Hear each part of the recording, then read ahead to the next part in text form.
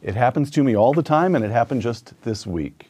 A young person I'd never met introduced himself to me and said that when he saw our guest today on an earlier episode of this program, he felt he was seeing a man who knew how to think. Dr. Thomas Sowell on Uncommon Knowledge now.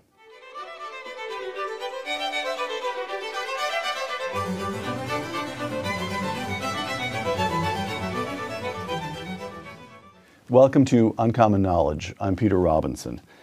Thomas Sowell has studied and taught economics, intellectual history, and social policy at institutions that include Cornell, Brandeis, UCLA, and Amherst.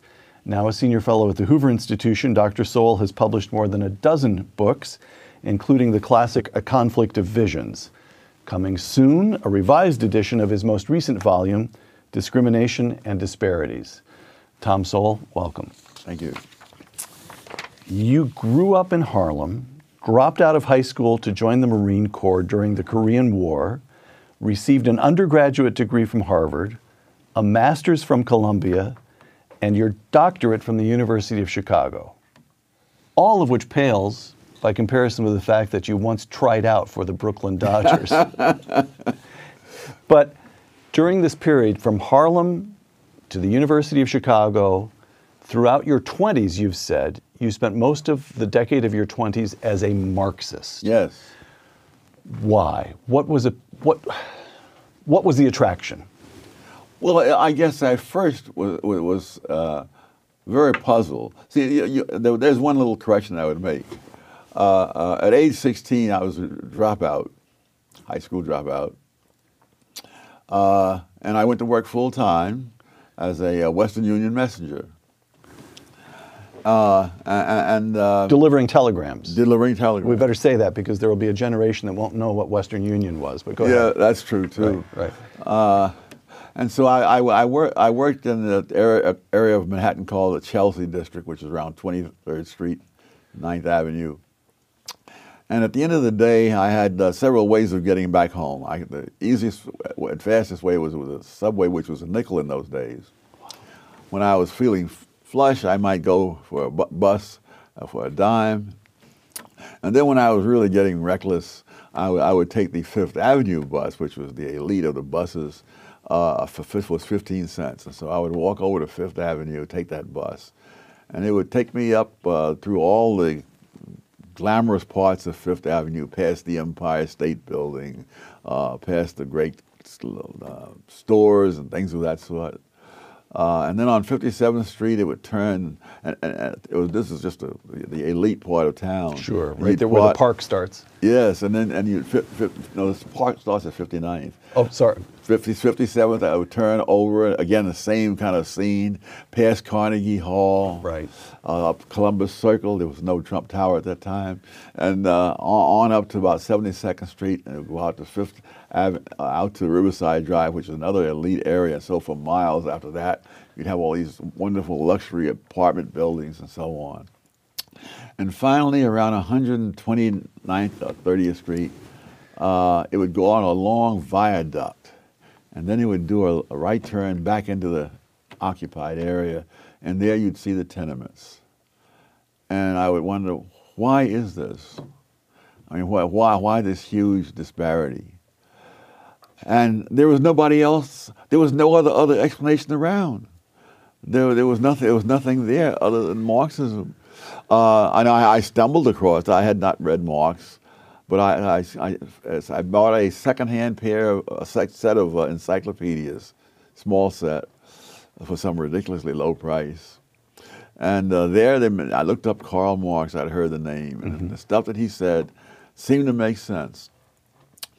And then later on, I would get more and more into it.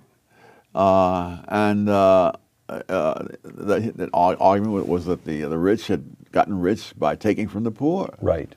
And well, that was one explanation. But what is interesting, there was no other explanation out there really, and that's true largely in our colleges, universities today. But so by the time you went to Harvard undergrad, you drop out at the age of 16, and you start reading Marx in your late teens. I start reading Marx, yes, 1949, at age 19. Age 19.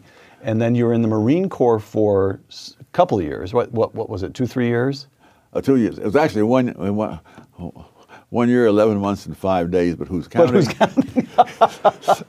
All right, so by the time you went to Harvard, you had already become intellectually engaged with Marxism. Yes. And remained, and Harvard didn't talk you out of it, and the study of economics at Harvard didn't talk you out of it, nor did getting a master's at Columbia, nor did getting a doctorate at Chicago dissuade you from Marxism. Is that, and you studied with Milton Friedman of all people. How could you have sat in Milton Friedman's classroom and remained a Marxist? Some people are just stubborn. But what really changed me was not the University of Chicago. It was my first job working in a professional capacity for the government. I was a summer intern. This is after Chicago? Or? No, while I was still a graduate student. Got it. And so during the summer vacation, I worked in the U.S. Department of Labor. And I began to realize, from a number of things, that the government is not simply the personification of the general will like Rousseau or others. The government is the government institutions have their own institutional interests. One involved the minimum wage law. I was a big supporter of that. But I also knew that there was an argument that minimum wage law simply priced low-wage workers out of a job. Mm-hmm. And my first assignment dealt with minimum wages in Puerto Rico. And as I looked at the numbers, I would see as they would jack up the minimum wages, the number of jobs would go down and so forth. But there were two explanations. One was that of the economists, that you priced the people out of a job. And the other was that there were hurricanes that had come to Puerto Rico, you see, during the sugar harvesting. And therefore, and I was studying the sugar industry, and therefore it destroyed a lot of the crop. Therefore, you wouldn't hire as many workers. Now, in Chicago, I had been taught that if there are two different theories, there should be some empirical evidence and principle that could distinguish what would happen under one theory from what would happen under the other. Right. And so I wrestled with that for most of the summer. And one morning I came in and I said, I got it. What we need are data on the amount of sugar cane standing in the fields before the hurricane struck. And as I waited for the congratulations, I could see stricken looks around me in the room. Like, this guy has stumbled on something that will ruin us all. You know? And they said, well, we don't have those data. I said, oh, I'll bet the Department of Agriculture has it. And he said, well, but that doesn't mean we have it. You'd have to have a request go up the chain of command to the Secretary of Labor. He would then confer with the Secretary of Agriculture. It would come down the chain of command in the Department of Agriculture to whoever has those numbers and so on. I said, good. Well, they say a journey of 1,000 miles begins with a single step. So I will now submit my request to the Secretary of Labor, which I did. And I am still patiently awaiting this reply. And the institutional fear of the number was what? That it would... the U.S. Department of Labor administers the minimum wage law. I see. And the money and the careers of perhaps a third or some other significant percentage of the Labor Department's resources come from administering the minimum wage law. One of the real farces of all this is that the law itself, Section 4D, I still remember, requires the Labor Department to study the employment effects of minimum wages. And those studies are absolutely a farce. In fact, some years after I left, I did an article saying why those studies were a farce. And when I came back later on to the Labor Department to do some research, one of the older librarians who remembered me turned to the younger librarian and she said, this is the man who wrote that article that has everybody up in arms. So you began to be dissuaded of Marxism. And of government in general, because the government is not out there at the personification of the national interest. Right. They have their own interests, and the Labor Department was clearly an interest in keeping the minimum wage because that's their jobs and careers and power. Which brings us, if I may, to one of my favorite books, your 2000 book. This is a beat-up old copy. Mm-hmm. This book, Conflict of Visions. Yes. Which you published in 2007, and you lay out. I'm sorry. 1987. I beg your pardon, 1987. Reprinted in 2007. Well, beat up as this book is, it turns out this is a reprint, sorry. 1987, and you lay out two competing ways of looking at economics and politics, really two competing ways of looking at life that go back at least 200 years, the constrained vision and the unconstrained vision. The constrained vision, I'm quoting from A Conflict of Visions, sees the evils of the world as deriving from the limited and unhappy choices available, given the inherent moral and intellectual limitations of human beings, close quote. So the constrained vision understands itself as constrained by the limitations of reality itself. Yes. Is that correct? Yes. Okay. In other words, they cannot proceed as so many do, that good things happen automatically, but bad things are somebody's fault. Got it. Got it. And then to continue here, the constrained vision, again, quoting from A Conflict of Visions, for the amelioration, improvement of the human condition, the constrained vision relies on certain social processes such as moral traditions, the marketplace, or families, not government. So explain that. Why do we rely on processes rather than the will of the people instituting changes to improve our condition? Well, it doesn't ignore government. Even for the market to work, you have to have a government. As Europe discovered when the Roman Empire collapsed, and the economies collapsed also. But I guess one of the reasons would be that with the government, you have surrogate decision makers, and they cannot possibly know as much as the individuals whose personal decisions have been preempted. I see. I see. All right. Which brings us to the unconstrained vision. When, again, I'm quoting you, when Rousseau said that man is born free but everywhere in chains, he expressed the essence of the unconstrained vision, in which the fundamental problem is not nature or man, but institutions. Yes. Would you explain that one? Well, he has the notion that, again, that good things happen naturally. And if they're bad things, it's because institutions, including civilization itself, have made these bad things happen. And of course, and I think that's really the implicit assumption behind a lot of things that are said on the left today. And why in my most recent book I go to a lot of trouble to show that in nature there's nothing resembling equal opportunity. That wherever you look around the country, around the world, you find people who live up in the mountains, poor and backwards, even in the richest countries. Including the United States. I believe the poorest country in the United States, county rather, was in a mountain community, which was almost 100% white. Somewhere in Appalachia, West Virginia, Southern Ohio. Right. Yes. And that men in that county had a life expectancy 10 years less than men in a county in Virginia. And the unconstrained vision says, let's fix that. Surely we can pass a law that would improve that. And the constrained vision says, well, now wait a moment. If people who live in isolated pockets in mountains are poor and backwards all around the world, and we see this pattern over and over and over again, maybe there's something very deeply rooted in reality about that that's hard for us to get at. Correct? Yes. All right. So in the book, A Conflict of Visions, you're very dispassionate and very analytical, and you lay out the unconstrained vision, and you lay out the constrained vision, and you don't really come out blazing in favor of one or the other. No, that is not a book meant to show one vision is better than the other. It's there to show you what they are and what you're assuming if you go one direction or another. Okay. And it's to encourage people to understand the implicit assumptions behind all this, without which you're just at loose ends. All right. So, pondering all this, I noticed something, a column that you wrote, this is a couple of years ago, in which you rebutted Nicholas Kristof of the New York Times.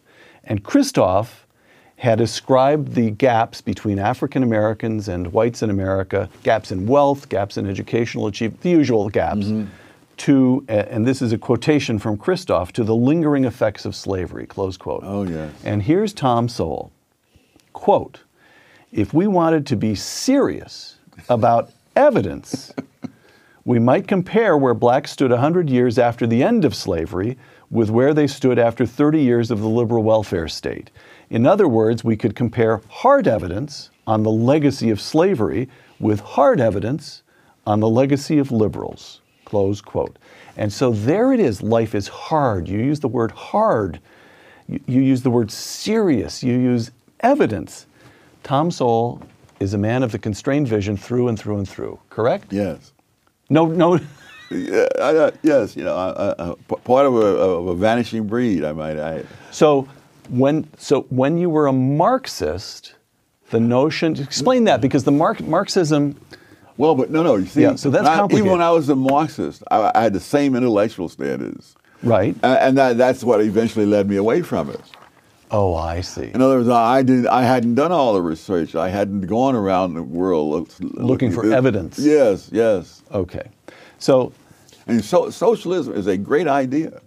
That does not mean it's a great reality. One of the things that disturbs me tremendously is about this enthusiasm for Bernie Sanders and socialism at a time when people are literally starving in Venezuela, an oil-rich country.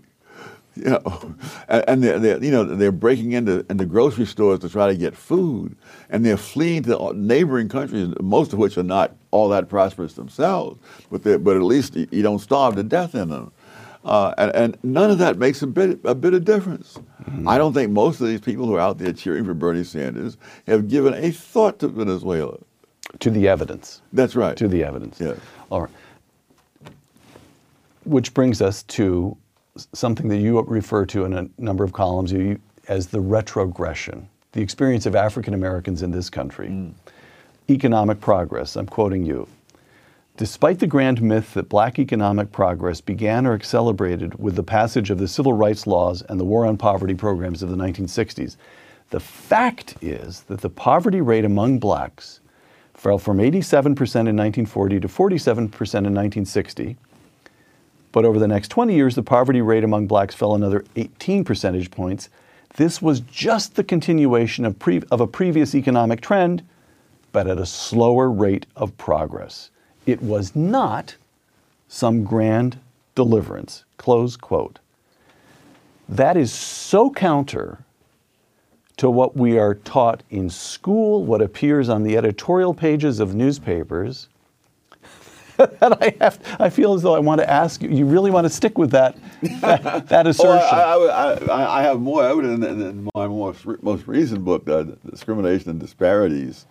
I point out that this really is a pattern not peculiar to blacks or even to the United States, that you can see the same thing in England, you can see it in any number of other countries, that the poor were much worse off economically, let's say in the first half of the 20th century, and yet in terms of their own behavior, they were far more decent societies, and afterwards, after this welfare state that's supposed to make them better off and better human beings, that's when the crime rate skyrocketed on both sides of the Atlantic. The British were famous for being perhaps the most polite, considerate society in the world. Prior to that.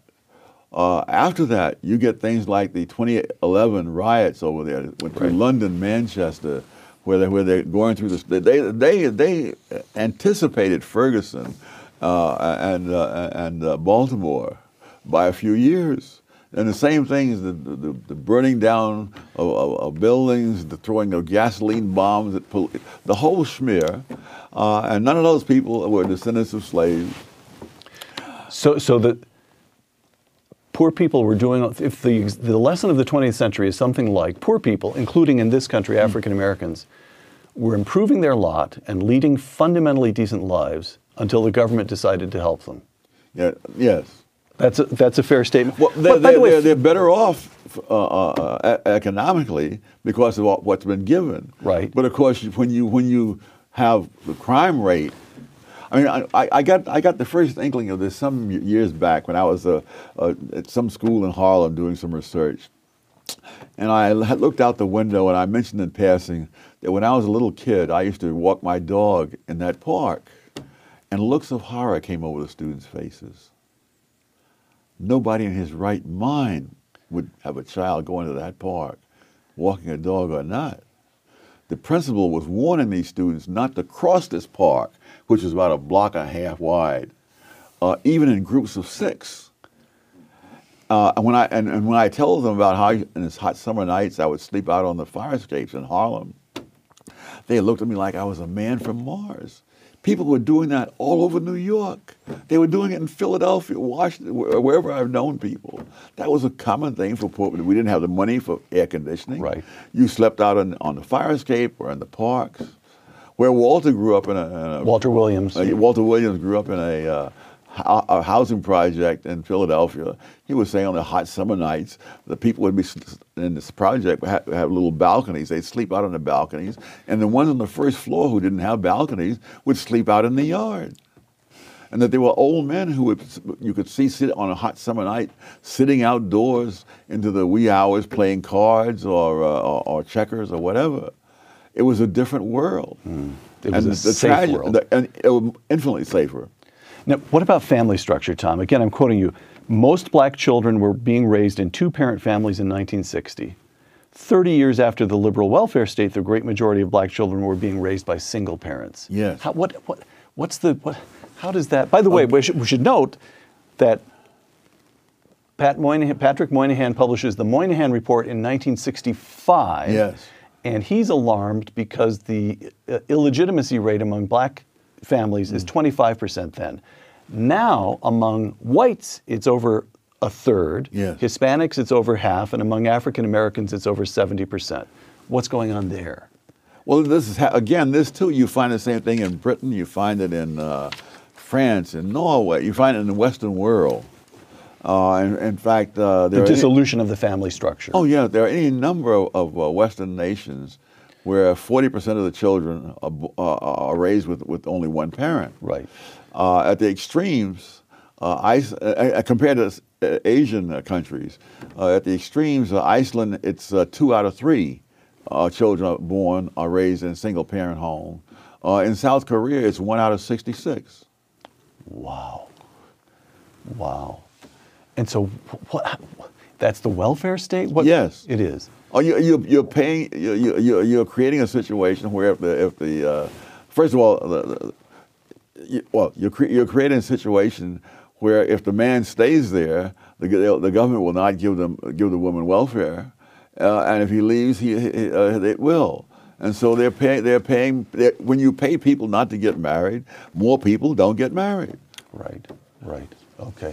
So what would have happened if Lyndon Johnson, instead of becoming a liberal, had remained a crusty, tough, skeptical Texas conservative, yes, which is certainly the way he started his career? If Lyndon Johnson had embraced the constrained vision instead of instituting the war on poverty and the Great Society and so forth, what would the country look like today? A lot better. You would not have the same rates for crime and so on. Because, you see, you can't have a welfare state in a democratic country unless you first have a welfare state vision. And when you buy all the assumptions of that vision, then you're buying a lot of trouble. One of the episodes I think epitomized it was in France in this case, that there were knife attacks by various people from North Africa against Chinese people in some suburb of Paris. And one of the things that the attackers said, that why are you attacking the Chinese? And it wasn't because of anything the Chinese had done to them. He said, they have nice clothes and big cars. That's not fair. I mean, that's, egalitarianism as a philosophy is one thing, but the actual consequences of it mean things like resenting other people's good fortune. Right. All right. So one response to the gap, again, I return to this gap between African Americans and other Americans, affirmative action. Yes. Which brings us back to your alma mater, Harvard. According to I'll never live it down. You'll never live it down, yes. You once told me that the principal benefit of a Harvard degree was never again having to be impressed by anybody who had a Harvard degree. Is that right? Absolutely. All right. So these are figures that were published in the Harvard Crimson, the student newspaper. In the Harvard class of 2019, these are the kids who will be graduating next June, The average SAT score for black students was 2149. By the way, these are all good scores, but for black students, 2149, white students, 2218, Asian students, 2300. Well, now that must be reasonable because it's taking place at Harvard, the seat of reason. Well, that wasn't quite how I described it when I was there. Affirmative action. Is that we ought not to be doing this? You know, there are various laws and policies that benefit one group at the expense of another. But I think affirmative action has the distinction of being one that it harms everybody, though in different ways. And so there's a lot of evidence that there are black kids who have all the qualifications to be successes in college, who nevertheless are failures because they are systematically mismatched with institutions whose standards they don't meet, even though they may meet the standards of 80 or 90% of the colleges in America. I remember first aware of this when I was teaching at Cornell, and I found that half the black students at Cornell were on some kind of academic probation. And so I went over to the administration building and looked up the SATs of these students. The average black student at Cornell at that time scored at the 75th percentile. Which is pretty darn good. Yes. And so that means that in most colleges in this country, they would have no trouble, and many of them would be on the dean's list. But at Cornell, the average liberal arts student at that time was in the 99th percentile. And when you're teaching the students like that, you teach at a pace that most people of any race cannot keep up with. And it was always complained that I was assigning all kinds of reading. But heck, I'm teaching kids who are in the top 1%. They can keep up with the reading that I'm assigning. So Cornell was taking very talented black kids and spending 4 years teaching them to feel inadequate. Yes, and succeeding at that. A couple quotations. These are both from the last affirmative action case to reach the Supreme Court, last big affirmative action case to reach the Supreme Court, 2003, Grutter versus Bollinger. Here's the majority opinion, which was written by Justice Sandra Day O'Connor. Quote, "The court expects that 25 years from now, the use of racial preferences will no longer be necessary." This upholding the use of, in a decision, 5-4 decision, upholding the use of racial preferences. Now, that's quotation one. Here's quotation two, Justice Clarence Thomas, in a dissent. Quote, "I believe that blacks can achieve in every avenue of American life without the meddling of university administrators. The court holds that racial discrimination in admissions should be given another 25 years. While I agree that in 25 years these practices will be illegal, they are illegal now." Close quote. So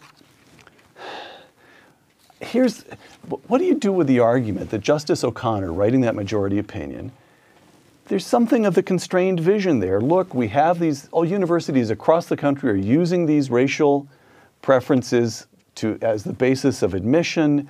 The best we can hope to do is tell them they ought not to be doing it, that they should be developing other standards, and give them a clock.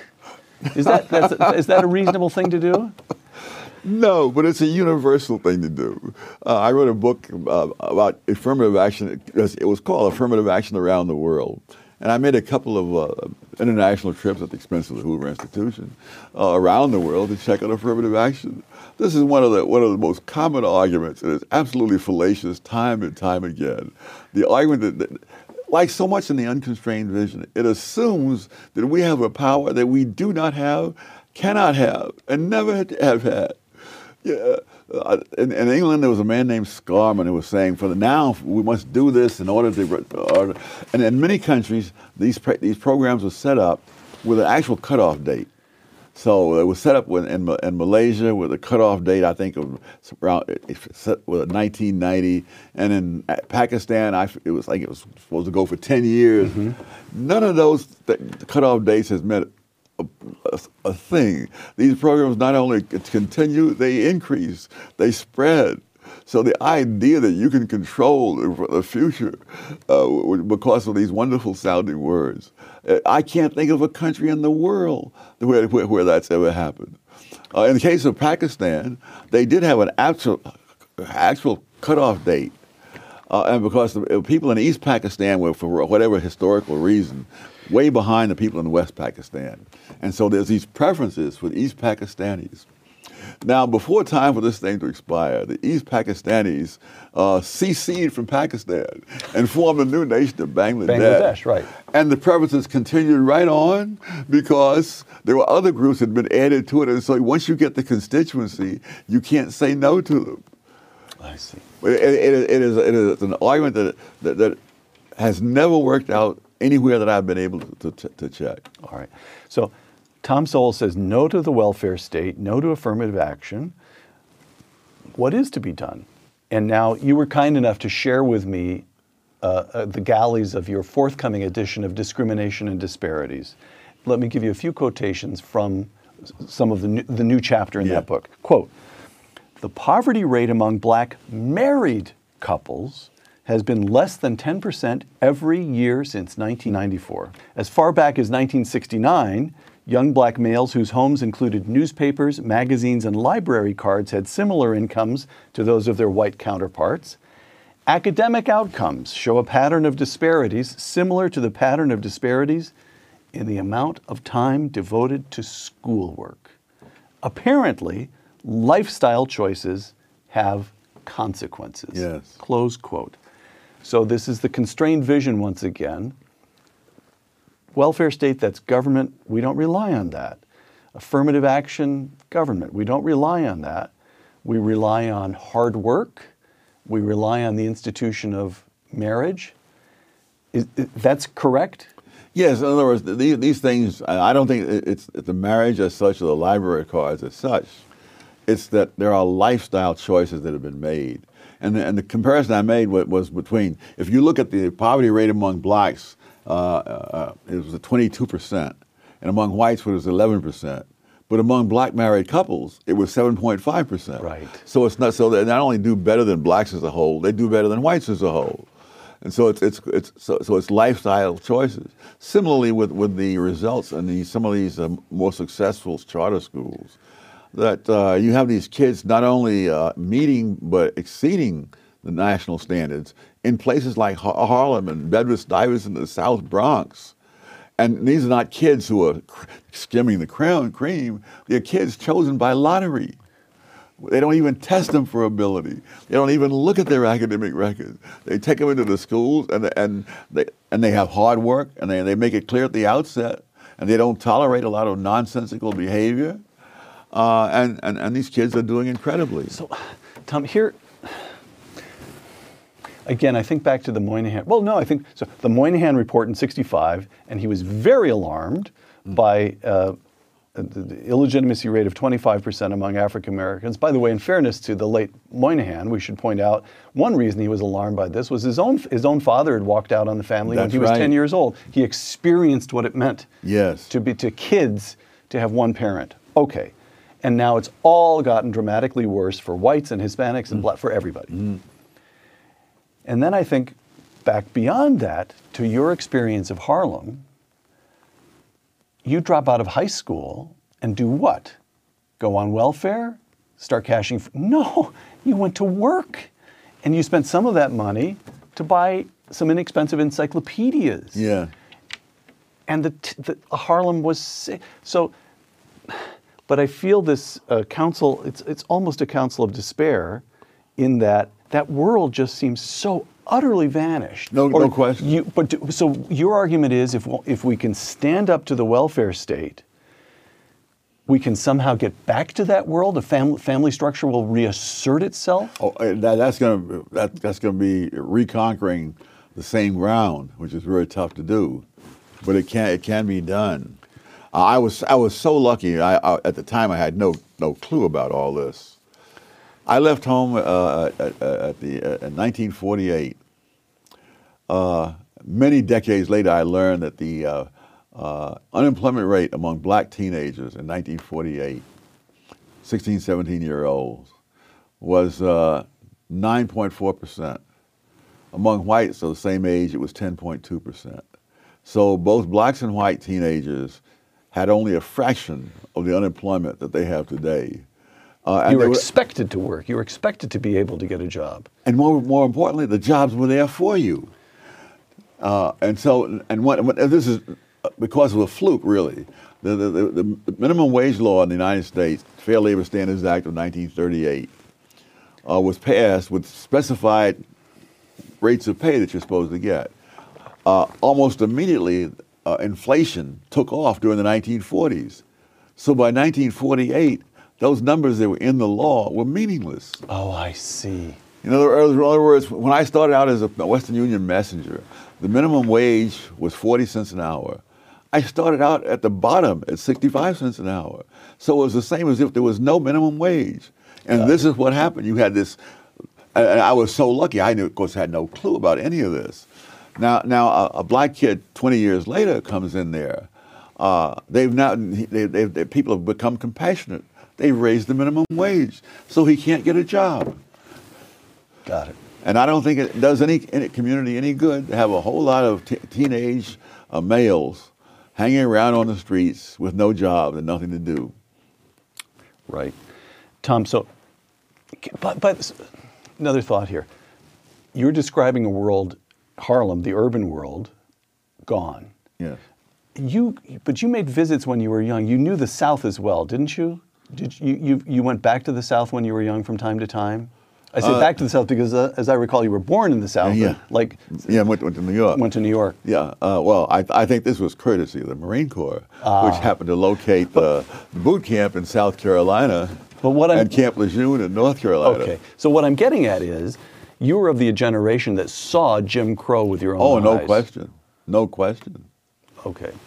So, well, let me read you a quotation. This is from an article that got a lot of attention in The Atlantic a couple of years ago called The Case for Reparations by Ta-Nehisi Coates.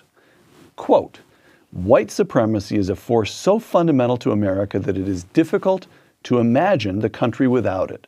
Reparations is the price we must pay to see ourselves squarely."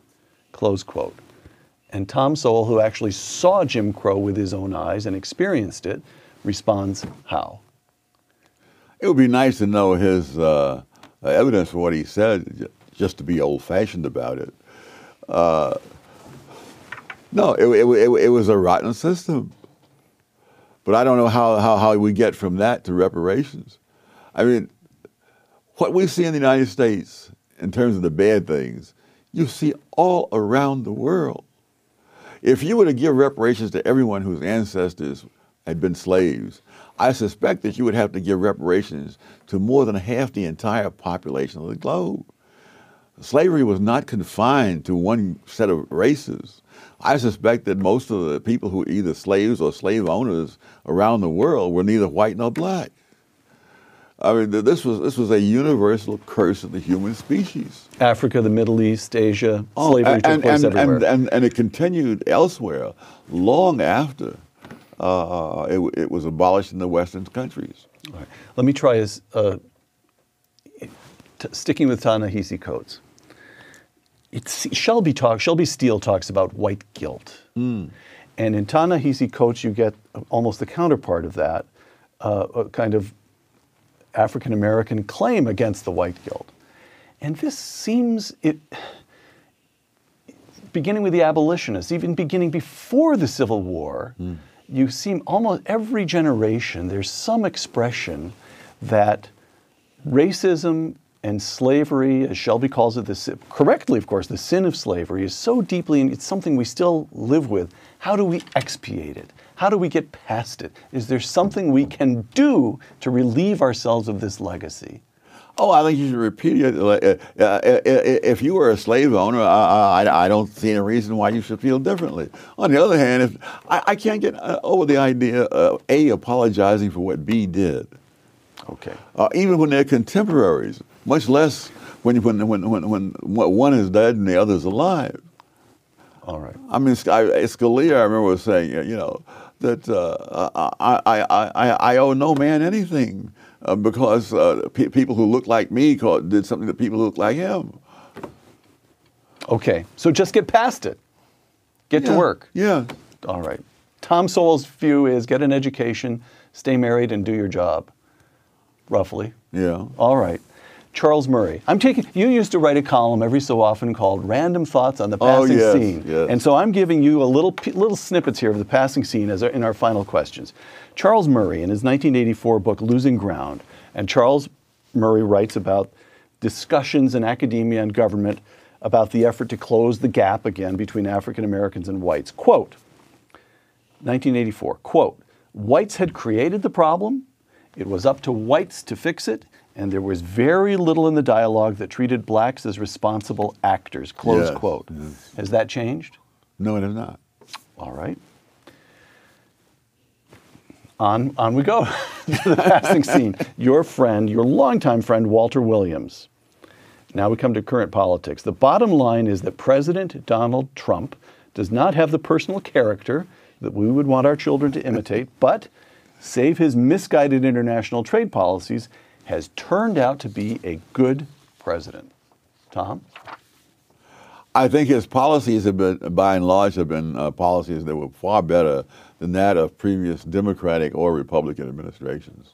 So I go by the consequences. Okay. I mean, he hasn't produced the right rhetoric, but the fact is that unemployment among low-income people, black, Hispanic included, is at a level that is far lower than it's been in decades. The economy is booming in a way that no one had predicted. People like Paul Krugman was saying that when Trump gets in, the economy is going to tank. No, the economy hit new highs.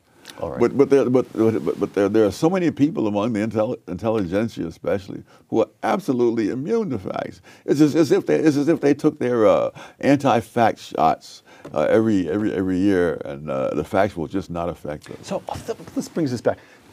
I can understand. I mean, I really can. My understanding is limited, which is why I'm going to put this in the form of a question. I can understand the never Trumpers who don't bother me with economic boom because this man is on my television screen every single night and I can't stand him. I can understand. I can see that impulse. I can understand what they feel. This is the second consecutive president of the United States that I automatically turn off when I'm watching on television.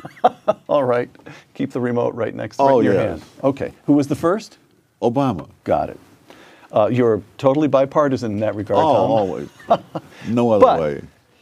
But the Great Society, the larger point that you've been making here, the Great Society, the war on poverty, this is now 6 decades of experience. Yes. And we have, as you have said, the gap hasn't closed. We've got dissolution of the family structure, rising crime rates. That I don't understand. How can it be that the people, now I don't know how to remain bipartisan, but Democrats, liberals, the progressives just are not, the evidence is in. This has not worked. Why, after more than half a century, there's still a refusal to look at the evidence? Yes, and there's even a tendency to falsify the evidence. And how come? I think people become attached to a vision, and that really warps the way they see the world. Human beings have an enormous capacity to rationalize. Yeah, all right. Again, notes on the passing scene. An article from the New York Times just a couple of days ago, quote, now this is a longish quotation, but it's important to lay out the facts here. Over the last decade, the charter school movement gained significant foothold in New York. The movement hoped to set a national example. If charter schools could make it in a deep blue state like New York, they could make it anywhere.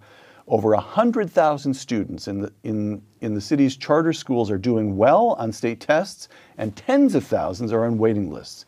But the election of this November, suggested that the golden era of charter schools is over. The insurgent Democrats did well across New York, but especially in the state Senate, have repeatedly expressed hostility to the movement, close quote. And Tom Sowell responds to that set of facts how? Oh, that really is one of the moral outrages, that for many kids who are cut from a very poor background and whose parents may not have had much education, a decent education is the one thing they have to have a better life. And these schools have been absolutely spectacular. The charter schools. The charter schools. The successful ones. Now, there are a few that weren't. But for example, a few years ago, on the statewide, New York statewide math tests, there was an elementary school, grade 4, I believe, in Harlem, whose students passed those tests at a higher rate than any fourth grade kids anywhere in the state of New York. I mean, we're talking Scarsdale, Briarcliff, places like that. The Success Academy schools as a whole, their students pass both the math and the English statewide tests at a higher rate than any school system, school district in the entire state of New York. The vast majority of the kids in the Success Academy schools are either black or Hispanic. If you look at the 5 highest scoring school districts in the state in terms of the percentage of the students who pass the math or the English tests, their average family income ranges from four times that of the kids in the Success Academy schools to more than 9 times the family income of the kids in the Success Academy schools. And yet the mayor of New York is doing his darndest to put a stop to the expansion of schools in general, but his special ire is aimed at the Success Academy schools. And this is happening all over the country. Because they make the teachers' unions look bad that run the public schools? What's the political motivation? Why would Mayor de Blasio have an out for the charter schools, such as Success Academy? Well, the teachers' union are the major reason. And we're talking about the money they contribute, the number of votes they contribute.